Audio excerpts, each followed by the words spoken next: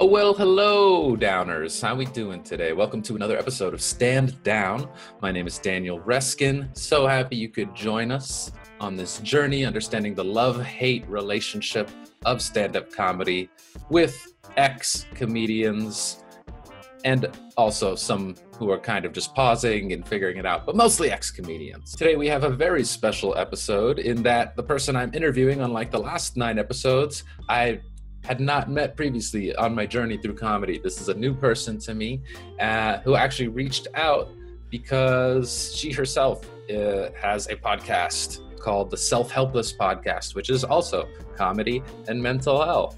She somehow stumbled upon my tiny baby little podcast and seemed to like it. And here we are. We're going to talk. We're going to find out her journey through comedy. She is also an ex-comedian who found her way into a number of other ventures, which is exciting. Comedians are good at stuff, you know? Maybe comedy is just one of the things you're good at as a human, and you're not really a comedian. And that's just what you are until you get to be the thing that you really are. Like a life coach, consultant, guru, podcaster. Don't know. We're going to find out today. I'm excited for this new crossover pod. I'm not going to be on there. They have actual stars and things like that. So we're going to interview her, and thankfully so. Please enjoy this talk with Delaney Fisher. Hello. Hey there. How's it going? How are you? Very good. How about yourself? Good. Doing well. Like the background. Very nice. I'm trying to keep it calming, you know. Yes, I like it. Little nature therapy. But yeah, thank you so much for reaching out to do this. Yeah, thank you for having me on. I love the concept of it. It's freaking brilliant. So I'm very excited. Oh, cool. Thank you so much. Let's start with just your comedy journey then. Sure. So on your website, it says you did comedy for about 6 years. Yeah, about 6.5 years. I started in college as, just for fun, and really fell in love with it there, and decided to, when I graduated, I would move to LA and really immerse myself in the comedy scene out there, and just kind of snowballed to me, doing it all the time, everywhere, traveling, festivals, some TV stuff. But I found myself really kind of like an internal struggle between the love I had for comedy, because I love the craft, I love the writing, I love being around comedians in a green room, I love all that kind of stuff. I liked performing, but it wasn't my favorite aspect of stand-up, I'll be honest, which is, probably not great. But there was a battle between the love of the craft and really the lifestyle not fitting what I wanted my life to look like. And so I loved this thing, but I hated what I had to do to do it. The kind of the steps I had to take to even get to the stage and get to the green room and, all that stuff. And so it was definitely a love-hate relationship, after probably year number 3, maybe even like the 2.5 years in, I knew okay, this is not going to be sustainable for me, but I have no idea what I want to do besides this. So I'm going to keep it around and allow myself to explore a bunch of other different, things like producing, writing, acting, all that stuff, until I figure out how I want to use this to kind of pivot out of this. So I knew kind of. Wow. So very early in, you were looking for that escape route. Yeah, I was. Which was my next question, was when does that delusion break that hey, everybody, we're all going to make it? When, some people that never wears off, and some people say you need a healthy dose of that to actually make it in stand-up. For sure. Yeah. Do you think you were fooling yourself those first few years, or just kind of doe-eyed at the whole thing? I think it was the fact that I was just allowing myself to experiment with a bunch of different stuff, and stand-up was one of them. And it did become, a huge part of my life, but it was never the only thing I was trying. I was always doing stand-up on top of other stuff. And so I knew, I saw the path of, okay, this is what you would need to do to crush it at stand-up. This is what the lifestyle is. And do I want that for myself? Because I have a lot of incredibly talented, successful friends, and I was around big comedians, you know, when I was performing, and I saw what the trajectory was. And I'm like, well, if I don't even want the lifestyle that everybody's kind of striving for, like if the end game is like, you know, what you're touring theaters and you have a show, a TV show, and you have all this stuff.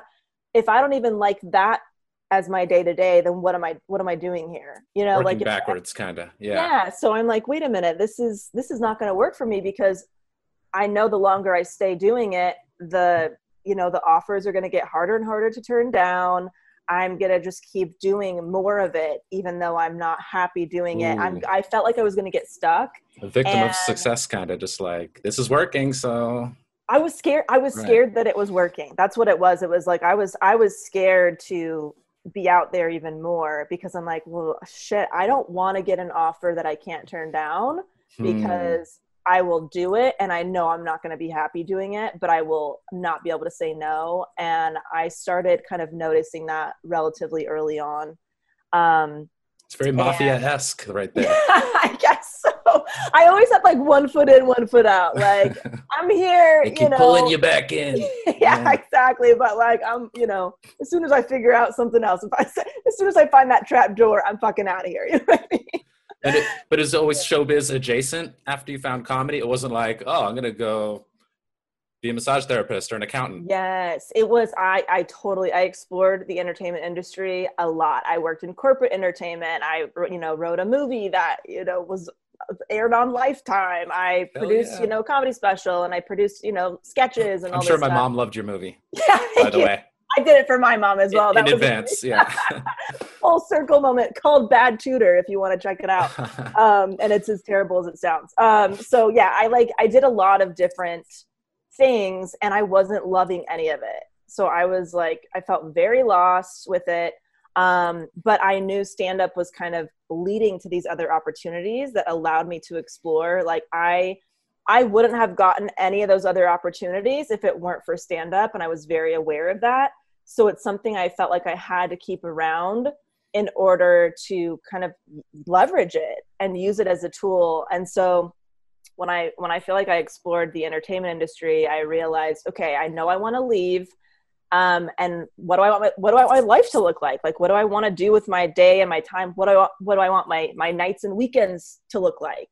And I realized I wanted to work from home. I wanted to create my own schedule. I wanted to do something creative. I didn't really want to be out all the time. And you don't want to be up at 2 a.m. eating cold chicken fingers in the green room? Are you kidding me? I did. That's the dream. I've done that. Yeah, it was great while it lasted, not knocking it. But yeah, that's when I kind of was like, okay, how do I use stand-up to get myself out of it? Right. And in that process, was there any feeling of kind of like feeling like a fraud, or feeling like all the comics around you know that you're not as serious as them and you're only doing this for XYZ? Or although it is LA, I know LA is a little more, everyone's a slash comic in some ways, but there's definitely that vibe out out here that's like, look, if you're here because your agent told you to get 10 minutes of stage time, fuck you. You know what I mean? Like, that is the vibe, of course. And I definitely was doing it more often than that. So my problem was actually people thought I was doing it full time, and I felt like a phony because people assumed I was a full-time feature headliner, whatever, and I had a day job. So I actually felt weird going into, shows and meeting with people, them just assuming like, oh, where are you headlining next? What are your next tour dates? And being like, in a month. We're coming up. Yeah. Tomorrow. You know what I mean? And so I kind of felt bad that people were assuming that of me, and that wasn't what was going on. And so I kind of kept that hidden. Which everybody feels like a phony, I'm realizing, no matter what stage of comedy you are, from day one to year 99. Yeah. Some way to feel like a phony. Yeah. Mm-hmm. Yeah. That is crazy. So like, how would you describe your current relationship with stand-up comedy? So I respect the craft completely. I have a lot of friends that do it full time and are brilliant at it. And so I respect the art of it, but I know it's not for me, so I'm able to still like watch it and enjoy myself. But I feel like it's an ex-boyfriend. You know what I mean? I feel like yeah, it's off sleeping with everybody else, and that's okay. I'm okay with it. Like I'm no longer. You're at the cool point, right? We're cool. I'll do me. We're cool. We're acquaintances. If I see him at a party, it's not awkward, Mm-hmm. But if But a friend wants to date stand-up comedy, you're going to give them the real deal. You're not going to sugarcoat it. Yeah, like this is what you have to know. Okay, he will break your heart. He will be amazing in bed, and it's going to be very good. You know what I mean? So yes, it is very much like I have no more feelings for it, but like I appreciate it. I don't want to be doing it myself, but yeah, I had a great time. Like I feel like I packed a lot of experiences into 6.5 years. And I'm really grateful for it. And I think it's led me to what I'm doing now. But it was just like a chapter of my book. You know It's a chapter. Yeah. And was the special, because you have like a special or like a half hour online, the very funny cousin-centric special, which I have to admit, in my family, I also have a cousin couple. Do you really? Oh my gosh. An uncle. That's right. They were super old before they did it, but still, yeah. Oh, it's so funny. So, yep, I have. But was that like a goodbye love letter to comedy, or was that still when you were kind of like going for it? Yeah, that was a goodbye. That was my farewell to comedy special. I had this weird idea, and it was just a bit at the time where I talked about like this cousin stuff in my family. And I'm like, you know what? I just want to make a whole special about this one like taboo topic and then fucking leave. Like that was it. I'm just going to film this special. It's going to be weird. And then I'm going to leave. That's what I did. So it was definitely not the norm for a comedy special. It wasn't my greatest hits. It wasn't like all my A material in one special. And I thought about doing that too, but I just kind of wanted to bring like this kind of weird, concept to life. And I gave that to myself as like a graduation ceremony. Like this was my final project before leaving. And I felt like if I didn't give that to myself, I was not going to be able to like fully move on from it, because I would have felt like, wait, there was no commencement of this situation. Right. Nobody's going to give you a fucking certificate after your last set. You know what I mean? Right. So, okay. So even something tangible, not just something to prove. Right. Yeah. It was weird. I felt like I had to have something tangible that I was in control of. And that was the special that I chose to do. Awesome. That's cool. That's even more on your own terms, because getting all your A material together and doing your greatest hits is such a I'm still in comedy thing to do. Yeah. Whereas focusing on this fun, weird, unique, taboo subject and being like, hey, everyone, by the way, yada, yada, dwell on that. I'm out of here. Think about that. Check drop. Peace. Like, I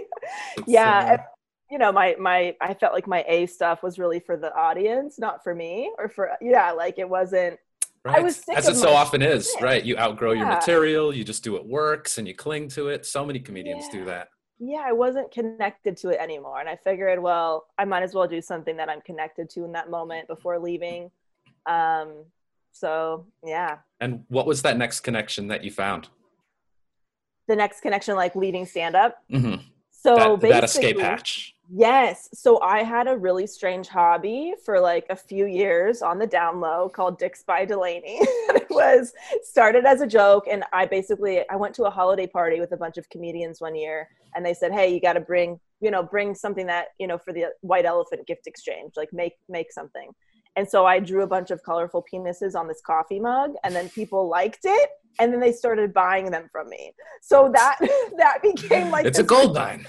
Yeah, this ridiculous hobby. Yeah.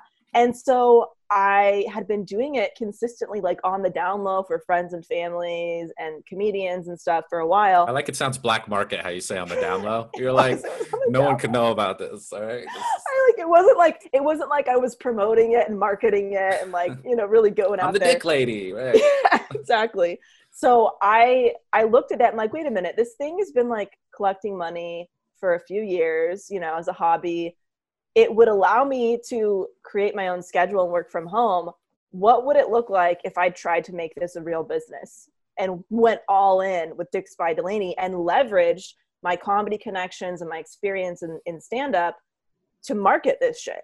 So I launched the business for real, and I was able to leave my day job and stand-up, because stand-up was still bringing in an income for me, even though it wasn't full-time. And I was able to leave both of those things in less than a year to draw penises on coffee mugs full time. So I basically, yes, golf clap. I basically figured out like how to be a stay-at-home comedian is how I was kind of marketing it. Like, look, I'm no longer happy traveling and telling jokes on stage, but listen, I'm still telling jokes in my living room, in my sweatpants. And if you want to buy one of my dick jokes, you can still do that, but it's in coffee mug form now. So that's kind of how I shifted it.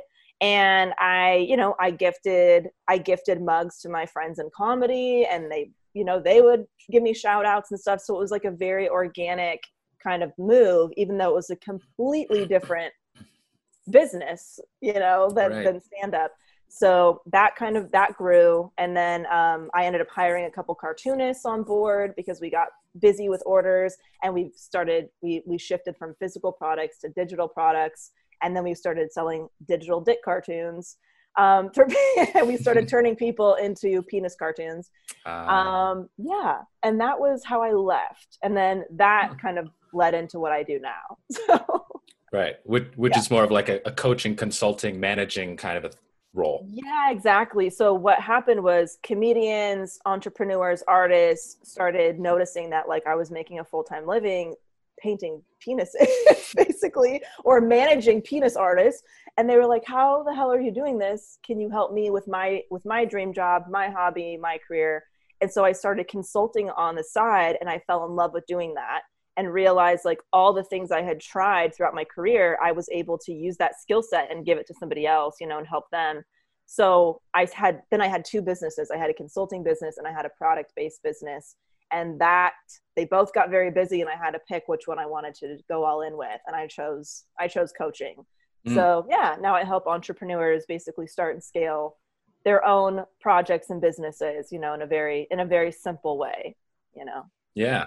Yeah. And you leaning towards that rather than the past business, was that just because you saw more kind of depth and potential in this, or was it just more new and more skills to gain and more experiences to have? Yeah, that's a good question. I really love the one-to-one connection.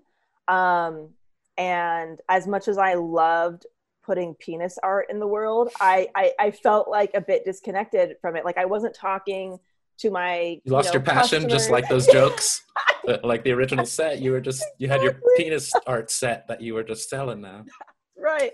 I felt like I wasn't connecting to the customers, and like I know that it was making their day better and stuff like that, but I felt creatively unfulfilled then. And like that's not why I started my own business, to feel creatively unfulfilled. I really liked this. Yeah, this like one-to-one interaction is my jam. And this is what I loved the most about stand-up, is just talking to people in the green room about deep shit. Like that's what was really exciting for me. That would be the highlight of my night versus performing. So right. I knew that about myself. Like I really like connecting with people in this way and talking about, their lives and their dreams and their goals. But I just didn't know that was going to be a career I had. I really like that, because in comedy, sometimes there'd be these moments where you think of a concept that's very funny and you're like, is that a stand-up joke? Is that a comic? Is that a scene in a movie? Yeah. How does that work? But I've never really thought about people in the same way, that like, I'm not maybe necessarily the funniest stand-up comedian. I'm a funny. And am I a funny stand-up comedian? Am I a funny business producer? Am I what is the shape of the me gonna take? Like the best form for it? Exactly. Now I feel like I'm just a very no bullshit, uncensored, tell it like it is business coach. You know, like that part of me as a stand-up comedian that was very honest on stage and sarcastic and stuff, that shit is still here, but I'm doing something very different with it. Are you the next Gary Vaynerchuk? No, definitely not.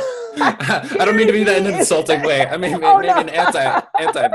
No, Gary Vee is his own thing. I appreciate what he's doing. I'm actually I coach very differently than Gary Vee. Gary Vee's like, be everywhere all the time, all the apps forever. Yeah, and I'm not like, sweating right now. So yeah, right. Listen, let's rest and choose one thing to do. You know, I can appreciate that. Simplicity. Yeah.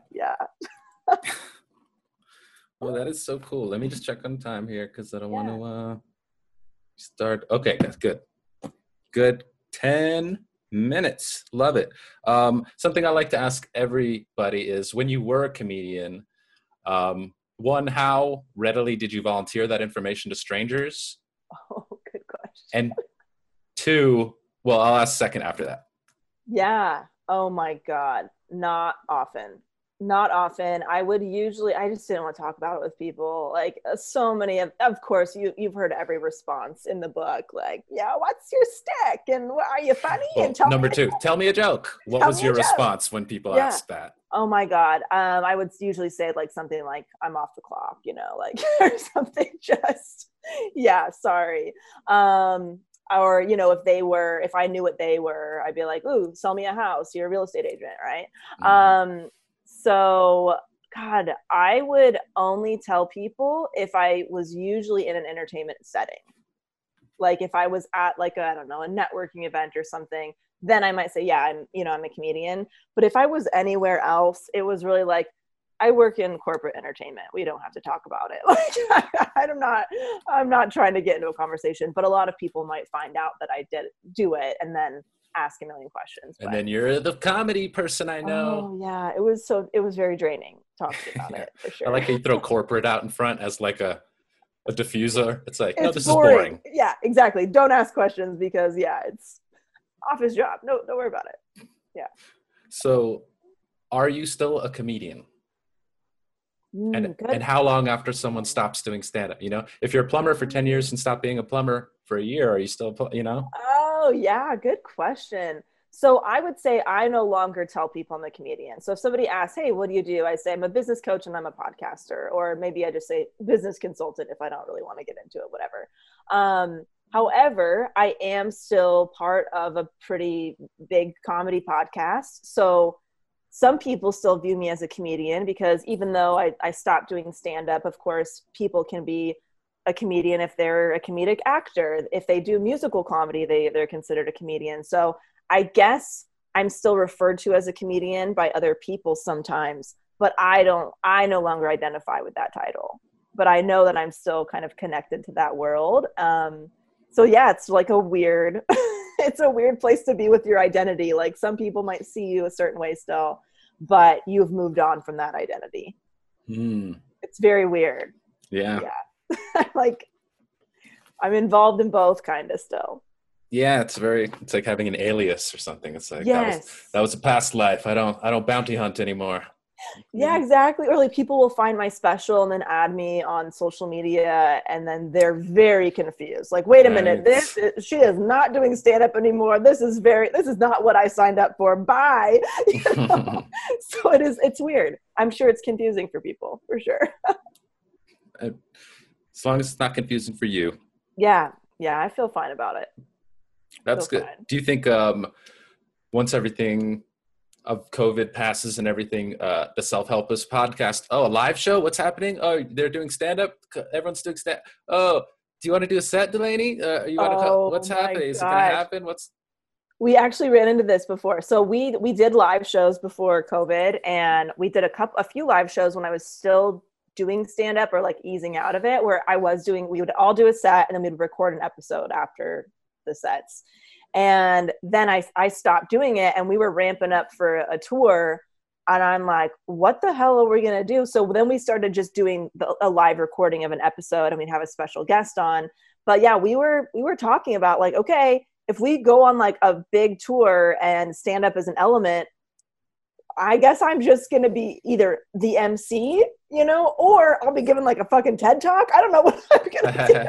You know, I don't know. I'll be handing out t-shirts. I'm not really sure. So we never we never had to figure that out. But, I was very concerned about that. I'm like, this is going to be very strange. Dragged back in. Exactly. Exactly. I probably would have been the MC, you know, and just been like mildly funny. A couple jokes up front, warm them up. Yeah. Couple jokes, little crowd work, and then be like, you guys know that I don't do this anymore. So let's just get the show on the road, you know. Which would be kind of fun to like do stand-up comedy to an audience that already knows your exact position on no longer being a stand-up comedian. Yes.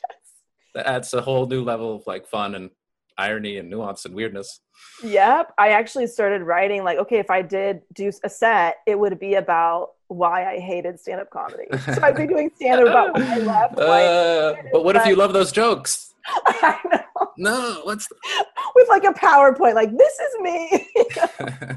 Yeah. So I thought about all that shit. Like, look, I have stage fright, yet I was on stage every night. You know, I was like all these things that just were not working. So cool. Didn't make sense. Well, in the last few minutes, we're talking about your podcast. You've been doing it for a long time. You've had some amazing guests on, and you've explored, so I've been catching up, but I'm sure you've explored so many aspects of mental health and comedy. And I just love if you could share any nuggets of wisdom you've pulled from your time on the podcast. Oh my gosh, so much. As far as mental health with comedy, I think it's just really, you know, the industry is so insane. The industry can be really crazy, and you can feel rejected a lot, and you can feel like the pressure to hustle all the time and not take breaks. And so we have found that, you know, the people that seem to be happy and grounded in it have really found their own way to do it, and they've kind of rejected a lot of that external pressure of everybody else and what the agents are saying and what the directors are saying and what they all seem to have their own thing and their own control over their craft in some way. And so that's kind of the trend I've noticed as far as, you know, the comedians that we've had on, is like they seem to be a lot happier when they started saying, I don't need you, I'm going to do it myself. And then, you know, that's kind of when things kind of took off. So, wow. But yeah, so I would say you trust yourself internally, you know, like trust what you find funny and what you want to be doing and what lifestyle you want to be living. And I think comedy can still fit into what makes you happy too, you know? Yes. I love that. I mean, it comes down to kind of like redefining your relationship with comedy, which is the whole reason I started this podcast. Cause I was like, why am I not enjoying this as much? Do I want to quit? Do I not want to quit? I thought I loved this. I would love to hear where you're at with stand up. Yeah. I guess briefly, I'm 14 years in now, but I'd say maybe like 2 or 3 years ago, I started just not going out as much, and I wasn't really sure why. And I started my first 8 years in Miami, which was a great place to come up as a comedian, especially as a very shy person. I feel like I needed a little more time to cook. Yeah.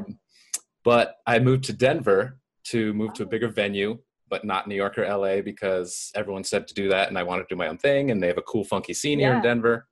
And it was an amazing, bigger, more robust scene, and which made it even more confusing when I started falling out and being like, I'm getting the scene that I wanted. Why am I not putting in even more effort? I'm like, if I'd put in the effort I did in Miami here, I would be doing extremely well in the scene, you know, and all sorts of things like that. And so kind of just disappearing from the mics. I kept a monthly show just to keep it going. And, you know, through beating myself up a lot, I eventually realized I don't have to quit. I don't have to not quit. I'm still a funny person. I still know how to do stand-up. It's given me a great skill set, as you've mentioned, tool belt that I can bring to other things. So this is one of those things. And then just realizing how many people I knew who were like, the funniest people in the world are not the most famous people for being funny. You know, like the people at the top are very funny, but not necessarily, like they had a lot of other qualities that got them to the top, or a mix of luck and opportunity and marketing and networking. You know, there's a lot of line cooks out there who are just so goddamn funny, and you'll never meet them in your whole life, you know? Right, right. Yeah. And I think you really have to love the lifestyle to like you have to be okay with that. I remember talking to two of my best friends who are very very successful comedians. Like um if you found yourself having to spend the night in an airport, you know, on the way to a comedy show, like how would you feel doing that? And they both said like beats having an office job, totally worth it, no big deal. And I said like I would feel like what the fuck am I doing with my life? Why am I on this airport floor? I want to go home. Why do I keep putting myself in these positions? And so I think that can tell you a lot. Like what you're, you know, if you're enjoying the process of it, then okay, like that's great. You know, it's worth it for you. But if you're not enjoying the process, like there's probably a way you can bring what you enjoy about it into something else. Like, what do you find that you enjoy the most about stand up? Entertaining people, making them laugh, making them smile, something I've always done. And yeah, I've kind of found my way to YouTube, and now I'm playing on Twitch more than ever. There's all sorts of people live streaming, not just video games, but like weird TV shows and art and music on Twitch. And there's all these weird, you can press things to make things pop up, and it's insane. Like, you know, and yeah, making people laugh, you know. Amazing. Well, like, you know, there's so many ways you can do that, which you're obviously doing. So that's good. You know, that's good. Cool. Yeah. Well, thank you. Yeah. I appreciate that. The half hour has passed for the interview. Oh, right. Allotment. I want to be quite respectful of your schedule. Thank you. This was fun. We have a consulting appointment ourselves after. I get some of that efficiency guru goodness. I can't wait. Coming up. I'm like, I almost just want to further with you. Yeah. Oh, yeah. I'm like, that's the real episode. Sorry, you guys aren't going to be able to see it, but yeah. There was a lot to sink their teeth into today. I think it was really great. And thank you so much for sharing your story with everyone. Thanks for having me. This was so cool. Awesome. Appreciate it. And a little plug that my people... Oh, yeah. You can go to DelaneyFisher.com. That has all the stuff there. The podcast, the coaching info, you know, the whole shebang. All right. And follow them on YouTube when you're watching this. Jump over to them. Same deal. Awesome. Thanks again, Delaney. Thanks so much, Daniel. I'll talk to you soon. All right. Bye. All right, bye. And cut.